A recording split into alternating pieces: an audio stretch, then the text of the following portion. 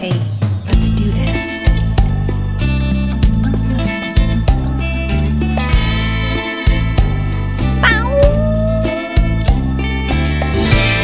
that a cool intro music?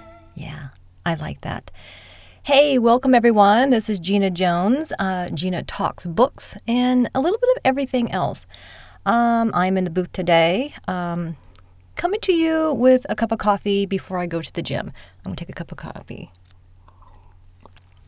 Okay, I'm going to sit this down because knowing me, I will probably spill it.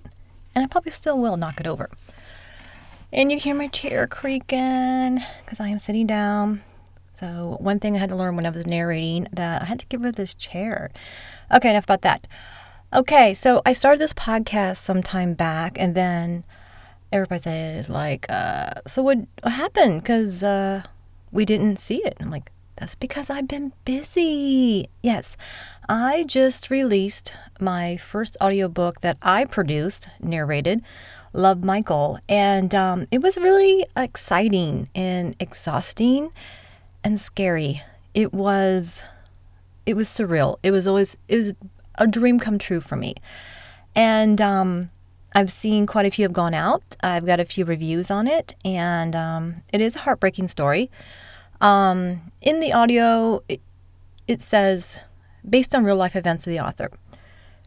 Some of the stuff is.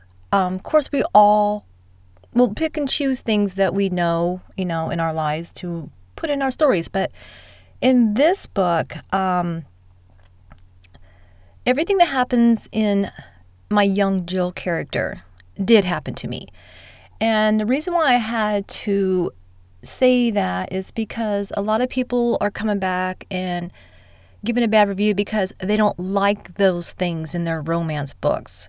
Well, I'm sorry. It's the truth. And I didn't like it either when it was happening to me. So I used it. And it goes in the middle, and how much of it pertains to me, I would say the bad stuff and the good stuff, where I am today in my life. And, finally the girl finally gets the guy that she's always deserved. Yes. Isn't that sweet? Okay. So, enough about that. What else have I been up to? Well, ever since I have finished the production of Love Michael, I now have gotten back to some of those books that I've been wanting to read and listen to. And I only have a little bit of summer left because I've been stuck in this closet all summer. And, just watching the sun through this window and like, oh, I want to be out there. But I also enjoy being here recording. Okay, what have I been listening to? I finished Dakota Willinks, Cadence Untouched, and Cadence Defined. I love the book. I love the narrators. And it's been a long time since I have listened to or read a book where I just so rooting for these characters. I just fell in love with them. And that's not easy for me. No, it's not. I mean, I try to get through some books. I'm like, I don't really care if these people get together or not. In fact, they probably should stay away from each other because they're just, no, not this one. I was in it for the long haul. I was totally invested in this. You have to read book 1 first, Cadence Untouched. It is it is the prologue to the whole story. And sometimes as authors, we need to do that because we can't just start writing what we already know in our head, because we have to say, well, we want the readers to know this, So, yes, book 1, Cadence Untouched, is the prologue to Cadence Defined. And in Cadence Untouched, she's a young girl, 18, preparing herself for college. But during the summer, she works at her family's camp called Camp Riley. Well, then comes Fitz and his friend.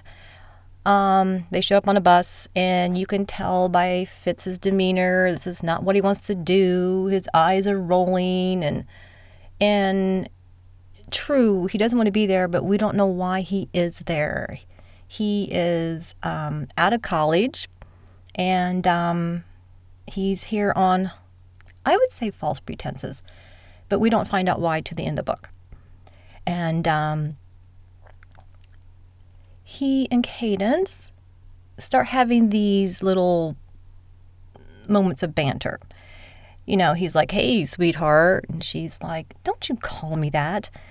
But deep down, I really think she likes it. She does, but you know, she's not ready for anything. She's got her whole college career ahead of her, what she wants to do, and basically she says, "Hey, you know, you work for me, so we can't be seeing each other."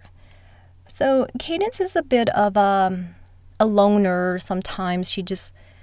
Her and her dog, Dahlia, at nighttime, like to sneak away in the woods, out by the lake, and just be alone and listen to music. And she likes to draw.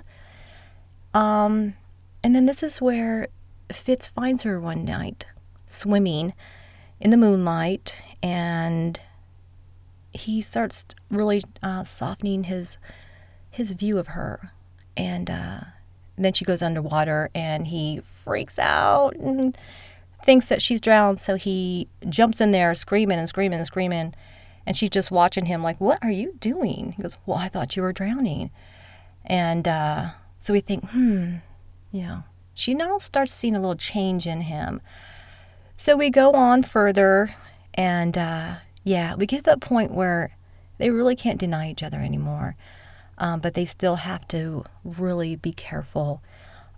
She doesn't really want anybody to know that she's seeing him. And so they're not really seeing each other. They just like to go out at night and have these special moments by the pond or lake or the big body of water. Yes, we'll call it that. And they start to talk and learn each other. And she finds out more about his background and why he is the way he is. And I'm not going to go into too much detail. When I talk about books, I don't like to give any spoilers. I like to give you that, well, what is it? What is it? And I'm going to tell you. No, you're going to have to get it and listen to it, but it is great. So then there comes the one moment. Summer's almost over. She decides that she does love Fitz, and she wants to work something out until she finds out why he's really there. And then he's gone. Boom! Get the book and read it, or listen to it. So I was right when I listened to Cadence Define. And what I did was I actually read a few more books in between because I knew there was going to be a time span, and I wanted it to feel that way for me. Like, oh my gosh, it's been forever. So I started listening to Cadence Define, and there was a time span there, a quite substantial one.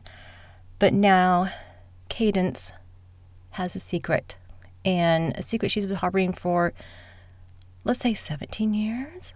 And she runs a nonprofit organization, Dahlia's Dreamers, helping, immigrants to fulfill their dreams. And she runs into Fitz by accident one day when they were jogging. And it was kind of like the perfect moment because he's out there jogging, out there by the, like the big Abraham Lincoln Memorial statue. And all of a sudden he swings his head back. It's like, was that her? And she sees him too. And so she runs back. She grabs her cell phone, because now we have cell phones. And she calls her friend, Joy, I think it is. And he kind of walks back and he hears her conversation, because she's like, yeah, what's going on? I can't tell him. And so he knows now that there's something that she's not telling him. And so the two strike up a conversation, but there are boundaries there. He wants to go for coffee, and she's very hesitant, and she's still hurt over what happened 17 years ago. But she knows there's something she needs to come clean with, but not now. And I think that was a perfect way Dakota wrote this, because some people would be like, tell him now. It's like, no. You need to tease us. You need to build it up, Let's get some more in that story there. What's going to conflict this whole thing? We want conflict. We want drama. Yeah, because if we don't have that, we don't have a story, So now Fitz is in politics, and his dad wants him to run for the Senate. And the problem is with that is politics. Dirty, dirty politics. We all know how they are. It doesn't matter what side you're on. It is this, it's just, it's just a sad thing. And while the other people in life just go on and suffer because nothing ever gets done, let's just put it that way. And Fitz's father has been running his life all these years, and basically he has been blackmailed by his own father, and which is sad, but there's a whole story there of why. And that's why you really need to read the first book. But the problem is, as Cadence and Fitz are trying to rekindle their relationship, she's hiding something from him, and he is on the opposite side of what she's trying to do. So how are we going to work this out? But Fitz has really grown. I mean, his character, he's a father now of a son. He went through a bad marriage, and he wants to put all that behind him, and he wants to go on with Cadence because he had never forgot about her. But yet Cadence is still, she's been really reluctant, and she knows there's something she needs to tell him. So we're through the middle of the book, and now the thing that she's been hiding, it's getting very complicated because there are now other people involved. And if she doesn't come clean, it's going to backfire on her. And she's ready to tell him now. However, everything's, there goes my stomach. Everything explodes because, should I say this? He finds out, and before she has a chance to tell him. Now we have more conflict. Ooh, yes, put that in there. So now we're holding our breath. How's this going to work out? Is it going to? So they kind of go their separate ways, but it's a very, very touching situation you just can't walk away from. And so they're going to work this out, but then things get even worse. His father, once again, is stepping in and trying to control everything. And the one thing that his father does not want is Cadence in his life.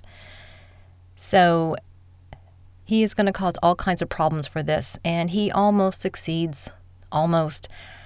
And there's that moment when I'm thinking, oh my gosh, I've only got 20 minutes left of this book, and it had better turn out. And I'm not going to tell you the end because I just will tell you this. I love the ending. And it was the perfect ending for me. And I'm not going to tell you what it is because you have to listen to it. And I love it. It was wonderful. I love the characters. Lacey, Laurel, however she says their last name, narrated as Cadence. And of course, Zachary Weber was the perfect Fitz. Great job. I don't think she could have picked better narrators for this. And this was the first time I've ever heard Lacey narration. It was her voice was kind of unique because it had a firmness to it, but yet she could still be sweet and girly, like how we picture Cadence being that innocent girl, but yet, with a backbone. And it was just great. You have to listen to it. I really commend Dakota Willinks for writing on some touchy subjects, in the whole political world that we live in now. It's so divided and divisive, and she really put it out there to right on this, and you don't know what's going to happen when you say anything political. I mean, it's just a crazy, crazy world, and I loved it. Great job. Clap, clap, clap, clap. I will recommend this book. I am going to put the links on my author page and tell everybody how wonderful it is, and they need to get it. So great job on that. Okay, now I want to talk about what I'm doing now, and let's see. Like I said, I only have a little bit of summer left. I've been doing a lot of gardening, and now I'm getting ready to can. And I love doing that because you know what I do when I'm doing those things? I'm listening to audiobooks. Yes, like I want to mow the yard. I want to mop the floor. I want to can. I want to weed. And my husband's like, oh, wow, she wants to do all stuff. I'm like, no, be quiet, be quiet. I'm listening to my books, because I have my head things on. And I get a lot done there. And yes, it's wonderful. And sometimes I don't know if I deserve this wonderful life that I have, that my husband's given me. And he will always be my hero, my everything. And it's just been great. And being an author is tough and fun at the same time. And we have to keep ourselves focused and keep our priorities straight, and not stay in a closet locked up all day when there's a whole other world going on. I mean, while we're sitting here making up our fictional, wonderful characters, there's a real life outside of us going on. And I love to always make sure that I have time with my family and my grandkids, and not waste away my summers. And it's hard sometimes to put in all those things, and that's what we kind of call, your benign conflicts, because there's so many things that you want to do when you can't fit them all in, and it's actually a wonderful problem to have. Never am I bored. Never. There's just not enough time in the day. And let's see. Like right now, I have to get to the gym, and because I can't let that go, because if I just sit and write, I'll put on 10 pounds and lose my tan. And all right, well, that was it for Gina Talks Books and Everything Else. Tune in for next time to what am I going to talk about and what am I reading. Thanks for joining me.